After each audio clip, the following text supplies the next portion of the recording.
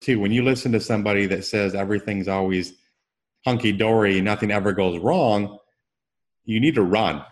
Are you interested in self-directing your retirement into assets that you understand, into assets that you control? We teamed up with Chris Tanner and started a community of self-directed investors.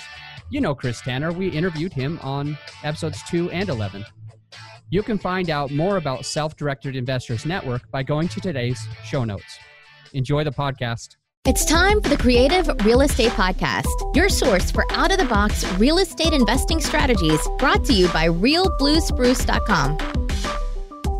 Welcome back to the Creative Real Estate Podcast. I'm your host today, Adam Adams, and unfortunately, DJ and Manny are out of the office, and I say that because we've got Mark Kenny, a giant within the real estate industry, and I really wish they had an opportunity to chat with you.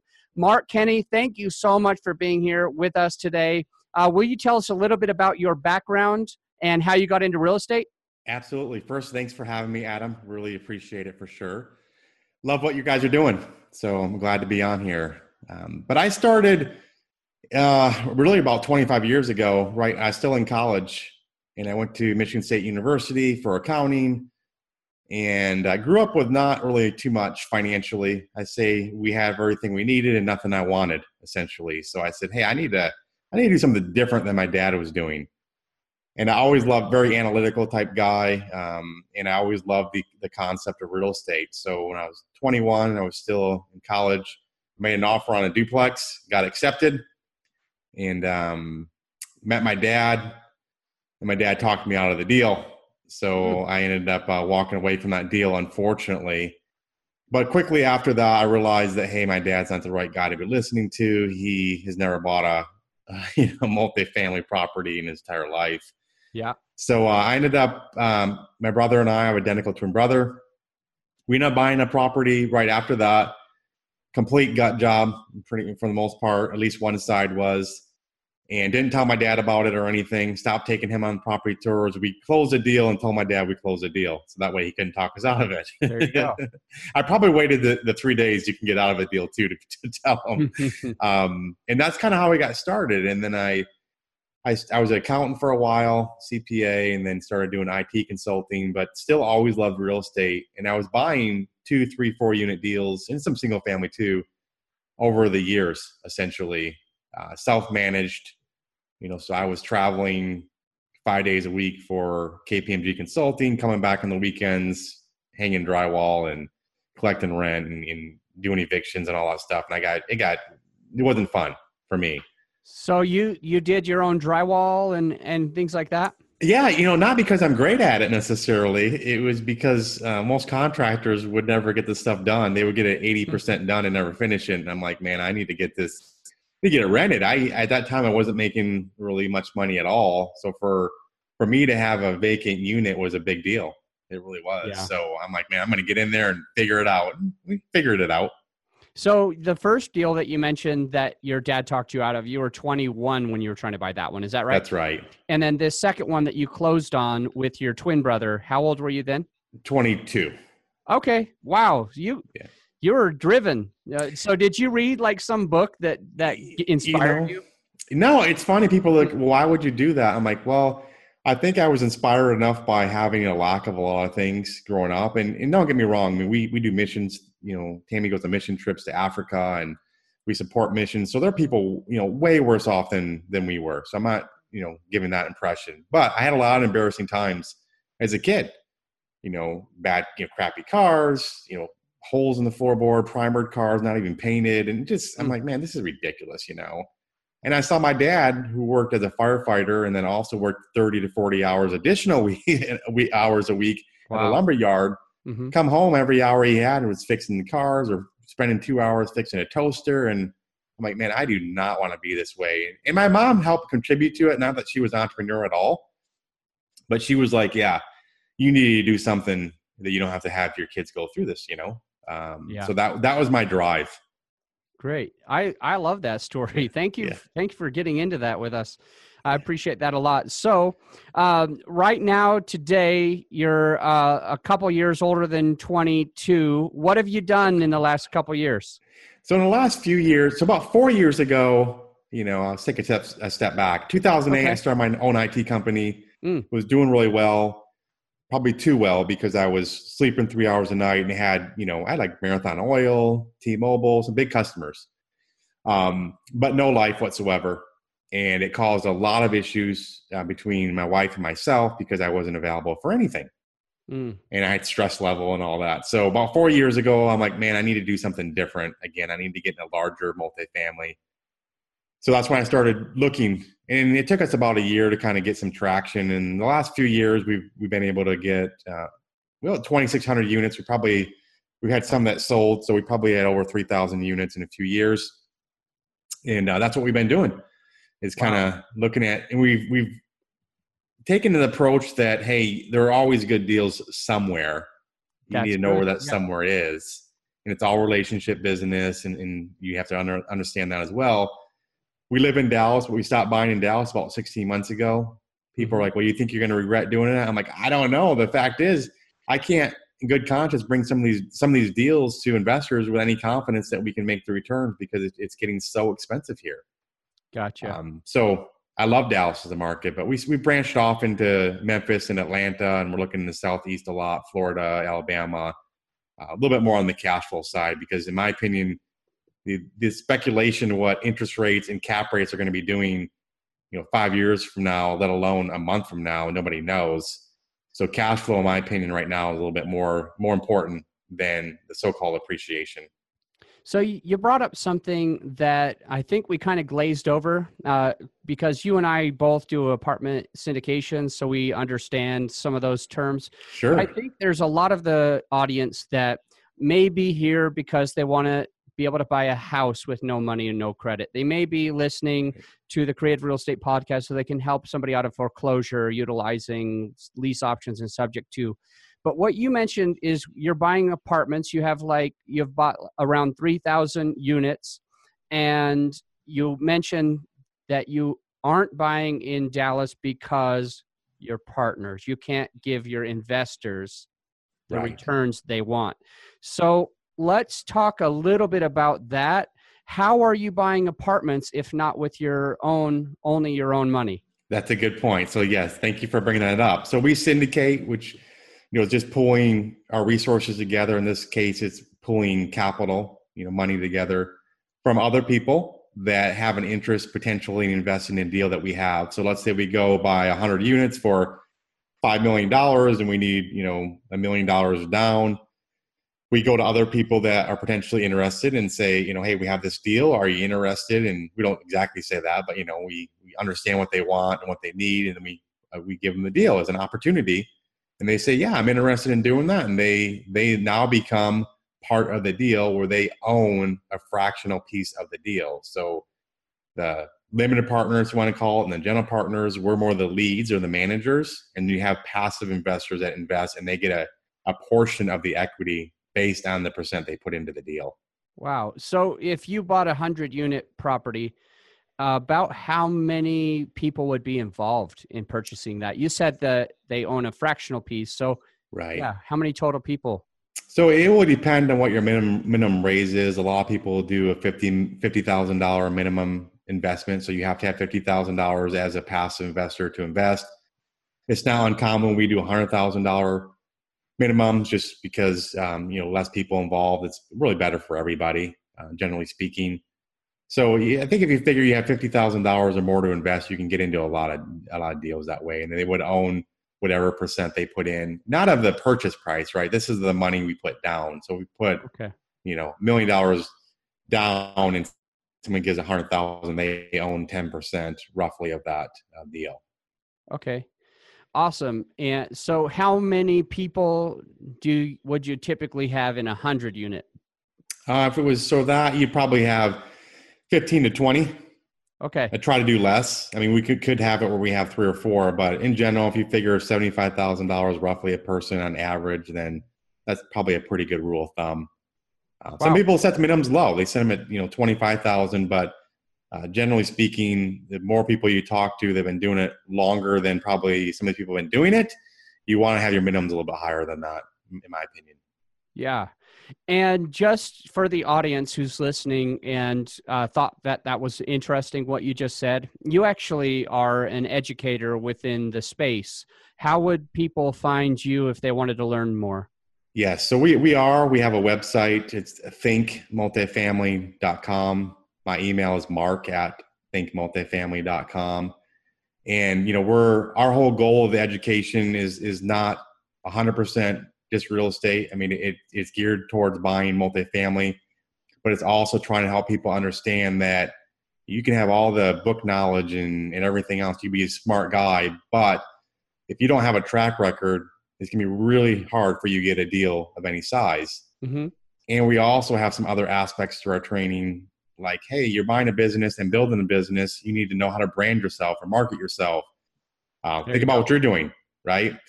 So a lot of the groups don't want their members or students, or everyone refer to them as, off branding and marketing themselves with their own websites and things like that. We encourage it because we want to have people be able to be self-sustainable no matter what on their own. And Richard Branson, people probably heard it, but has a quote that says, train people well enough so they can leave, treat them well enough so they want to stay. And I love that quote. And our whole idea was building a community. We hang out with people in our group. We're doing a cruise in June with it's educational group, partly education, but mostly fun. We'll go to dinner and listen to music and stuff with people in our group. So our whole thing is basically doing life together, not just business together. It's something that's very unique, and we cherish that, and that results in some people not being able to get in our group because they don't fit in the culture. Okay, gotcha. So, when we were doing the pre-interview, what we wanted to kind of share with some of the people is bad partnerships. So you've went through a partnership that didn't end out perfectly, and I'd like you to kind of share with other people how they can solve those problems. Does that be all right? Yeah. And that's the whole thing, is we want to be able to share these horror stories too. When you listen to somebody that says everything's always hunky-dory, nothing ever goes wrong, you need to run. Because if you talk to anyone in the business long enough, things go wrong. So I had an opportunity.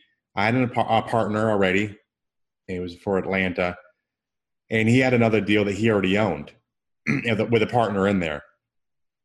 So we ended up structuring a deal where I brought in new investors, myself as an investor and new investors. And we bought his partner out, but we kept the exact same LLC, right? We had the same loan. The loan stayed the same. LLC stayed the same. Everything stayed exactly the same. Well, after about 2 months, it's a huge rehab project. It's a riskier project for sure.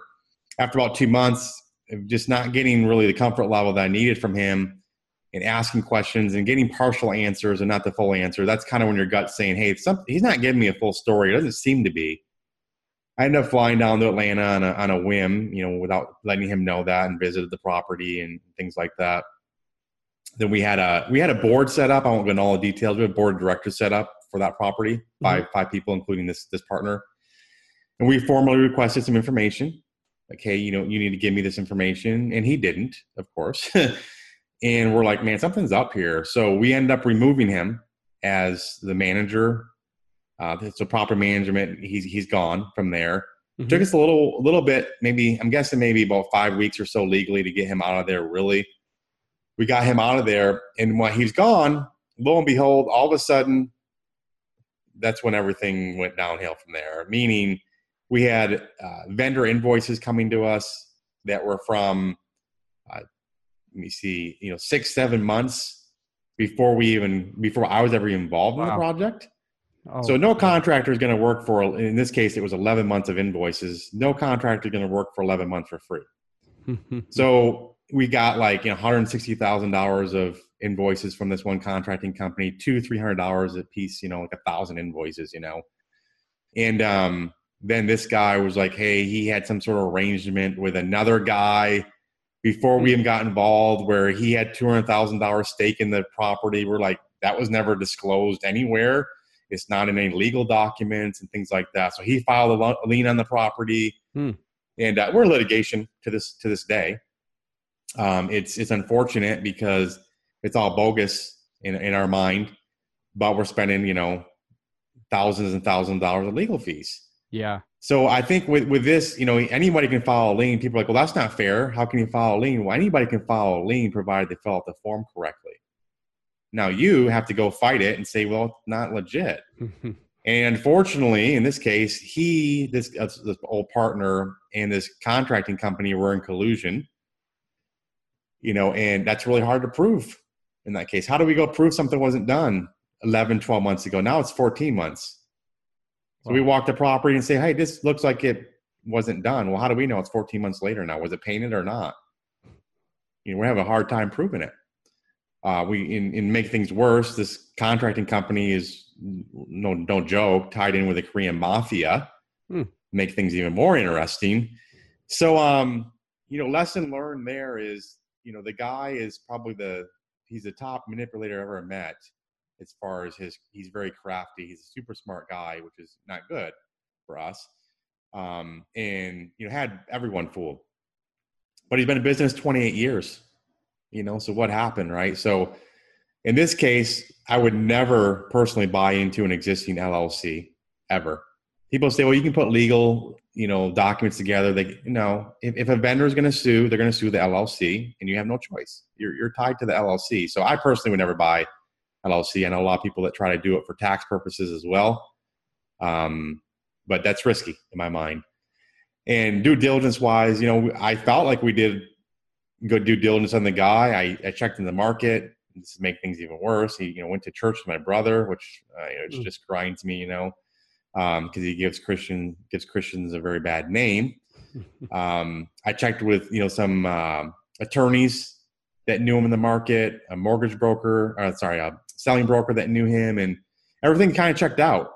But after we learned more and it didn't check out for us, we then heard more stories. People that we started proactively going after were telling us some stories that lined up very much similar stories to ours, where this guy got paid $600,000 to get out of another deal for this collusion, right? This scam he had going on with another vendor. So, I would say I didn't have reservations with the guy. Unfortunately, I typically have I can pick up on people in seconds typically, and kind of come to, they're either, and it usually checks out 99% of the time, but it didn't. It didn't this time. How could other people solve the problem ahead of time? Is there something else it sounds like you try to do a lot of the steps. It sounds like you're typically have a really good, strong intuition about other people. What did you miss that you could have done to solve it? Yeah, I think there are two steps. One is aside from the person, I would think if we would have just got a brand new LLC, those problems would have gone away. Okay. We have $500,000 in liens right now against the property because of this. And number two, I think is more on the personal perspective. One thing I could have done, and I should have done probably, is said, hey, let me talk to some of your previous partners. At first, I would ask, you would say, well, what will your partners say? I have a partner here in Dallas that I did 4 deals with. We don't do deals together anymore, not because he's a bad guy. I don't have negative things really to say about him, and I don't think he has anything negative to say about me. It's just we have some different goals and approaches the way we do things. Yeah. And I know what he would say. In this case, if I would have said, well, hey, I won't give you his name. Let's say his name is Jim. Hey, Jim, let me talk to your prior partners, and then I would talk to them. Now he could have probably set me up and had different people on the phone call. I mean, this is the key. If someone wants to be deceptive, they're going to do it, and they're going to get away with it probably for some period of time. But I think maybe more of that. And, I had already done a deal with him, a year before that. So I felt like I knew the guy pretty well. Wow. But I think, that prior partner stuff. And then I think in this case, I should have asked for prior employee references as well, even though that sounds strange, because I think his character probably would have come through when he was an employee for other companies as well. Okay. So prior partners and prior employees. The other piece, just talking to him, and his competency seemed strong. Been in business a long time, but I think those two points I could have done better for sure. Okay, so for the audience, the main one is it's not worth it to buy an LLC, even for tax reasons. There's too many other things that could be behind the scenes that are very, very difficult to find out. And that's my opinion. And ours was a little bit different than just buying it for tax purposes, but it was, I think you can still run into issues. People say put anything you want in legal documents, but you still have to fight it. That's the problem. I'd rather not have that potential issue where I have to go fight somebody to prove that they're wrong. Mm-hmm. So that's number one for me. I would never do it ever. Wow. Awesome. Let's see how we are on time. All right, I think we have a couple minutes. What other information, wisdom from Mark Kenney would you share with my audience? If they like what you're saying, and what wisdom could you share with them that would kind of help them to get them from where they are today to just be able to take that next leap toward? A couple of things I would say. Go big. Don't start small. Great. I mean, that's our motto. Go big fast, right? This might sound kind of, there's a saying, trust but verify, and I think that's actually backwards. Okay. I think it should be verify and maybe slowly trust. I'm not trying to be cynical about it, but the fact is, you listen to people in this industry, a number of people that have had partners or someone do something like steal money or whatever it might be. It's higher than you would think, unfortunately. Yeah. I love partners, and we had a lot of good partners, right? But I think be slow to trust. If your gut's telling you something, don't let the money drive you. If you're looking at the deal and you're already doing math in your head on your paper, I'm going to be able to get this house or this car or whatever it might be, but the guy kind of makes me, I'm not sure about the guy. Run. Run or do more due diligence on the guy to make you feel more comfortable. Yeah.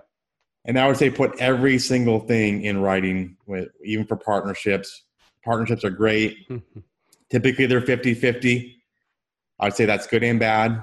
With that, typically, you're going to have somebody that thinks you're doing more than the other person. So it's not a bad idea. One, put everything in writing, assume everything will go wrong, horribly wrong, and hope that it never goes wrong, but account for every single thing. Like we've had deals before we wanted to sell, but unfortunately at the time, we weren't smart enough to put tag-along clauses in our agreements where someone was be forced to sell. Well, you need to have that in there, right? Yep. So things like that, I think, and then maybe structuring deals with a partner where you get compensated based on what you bring to the table. If you find the deal, Adam finds it, he gets a certain percent. I didn't find it, I get 0 for that category. If I raise all the money, I get something, but Adam gets 0 because he didn't raise any money. So I'm not saying you have to do that, but at a point in time, 80% of partnerships in business fail. That's a high percentage. Yeah. And it's usually, a lot of times it's because someone thinks you're doing more than the other person, or it might be. So getting all that on paper, penciled out, and everything is great until it's not. And in money involved, that's when the true character of people comes out. I completely agree. As far as the partnerships, would you say rather than just writing up your own documents, that it would be beneficial to spend a few $100s to have an attorney write it? Yes, exactly. People in our group, I tell them, do not skimp on, you don't have to hire the $600 an hour attorney to do it.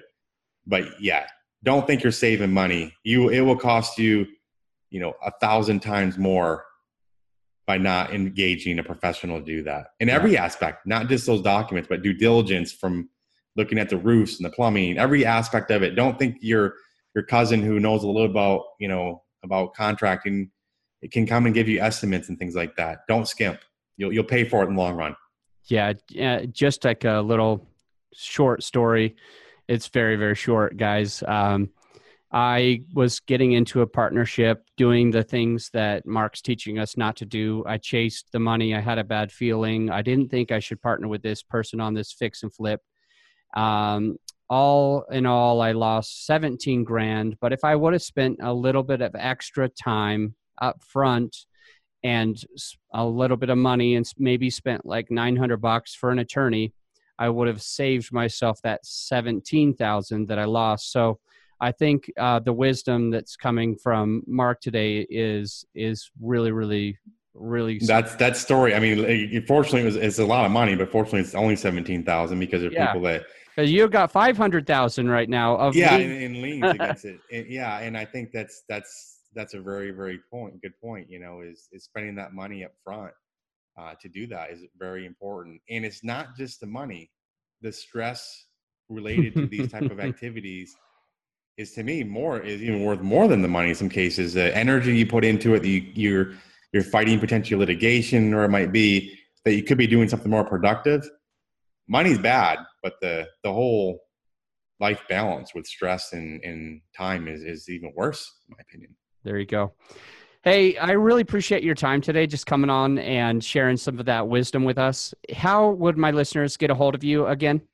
Yeah, so our website is thinkmultifamily.com. My email is mark@thinkmultifamily.com. We do a lot of training events. We're bouncing around different places here and there. We do some meetups. We're very active in the community and love to help people not make the same mistakes we made. Yeah. And you've got an event coming up, you said in May, right? May 19th and 20th in Dallas. Okay. We have an event. And that's a 2-day event that we do 3 times a year. Okay. So yeah, this will come out before May 19th and 20th. So I'll just go ahead and put thinkmultifamily.com right here in the show notes. So guys, just scroll right down. You can find that, click on it. You'll be able to find that event if you want to learn a little bit more from Mark. And until next time, guys, think outside the box. Thanks, Adam. Bye. It's Adam Adams. What would you do if I asked you to leave us a 5-star rating today? Would you pull over and make sure to take care of that with just the few seconds that it takes? Or would you ignore it? Today, I want to let you know that it would be a win-win anyway if you did that, because we get better and better guests just because we have better ratings. But today, I'm going to sweeten the deal. I'm writing a book. I'm writing a book on creative real estate that you're going to want to read, and I want to get you a free copy. The best way for me to do this is if you take a screenshot of that 5-star rating, email it directly to me at adam@realbluespruce.com. I'm going to get you a copy of that book this year. Until next time, think outside the box.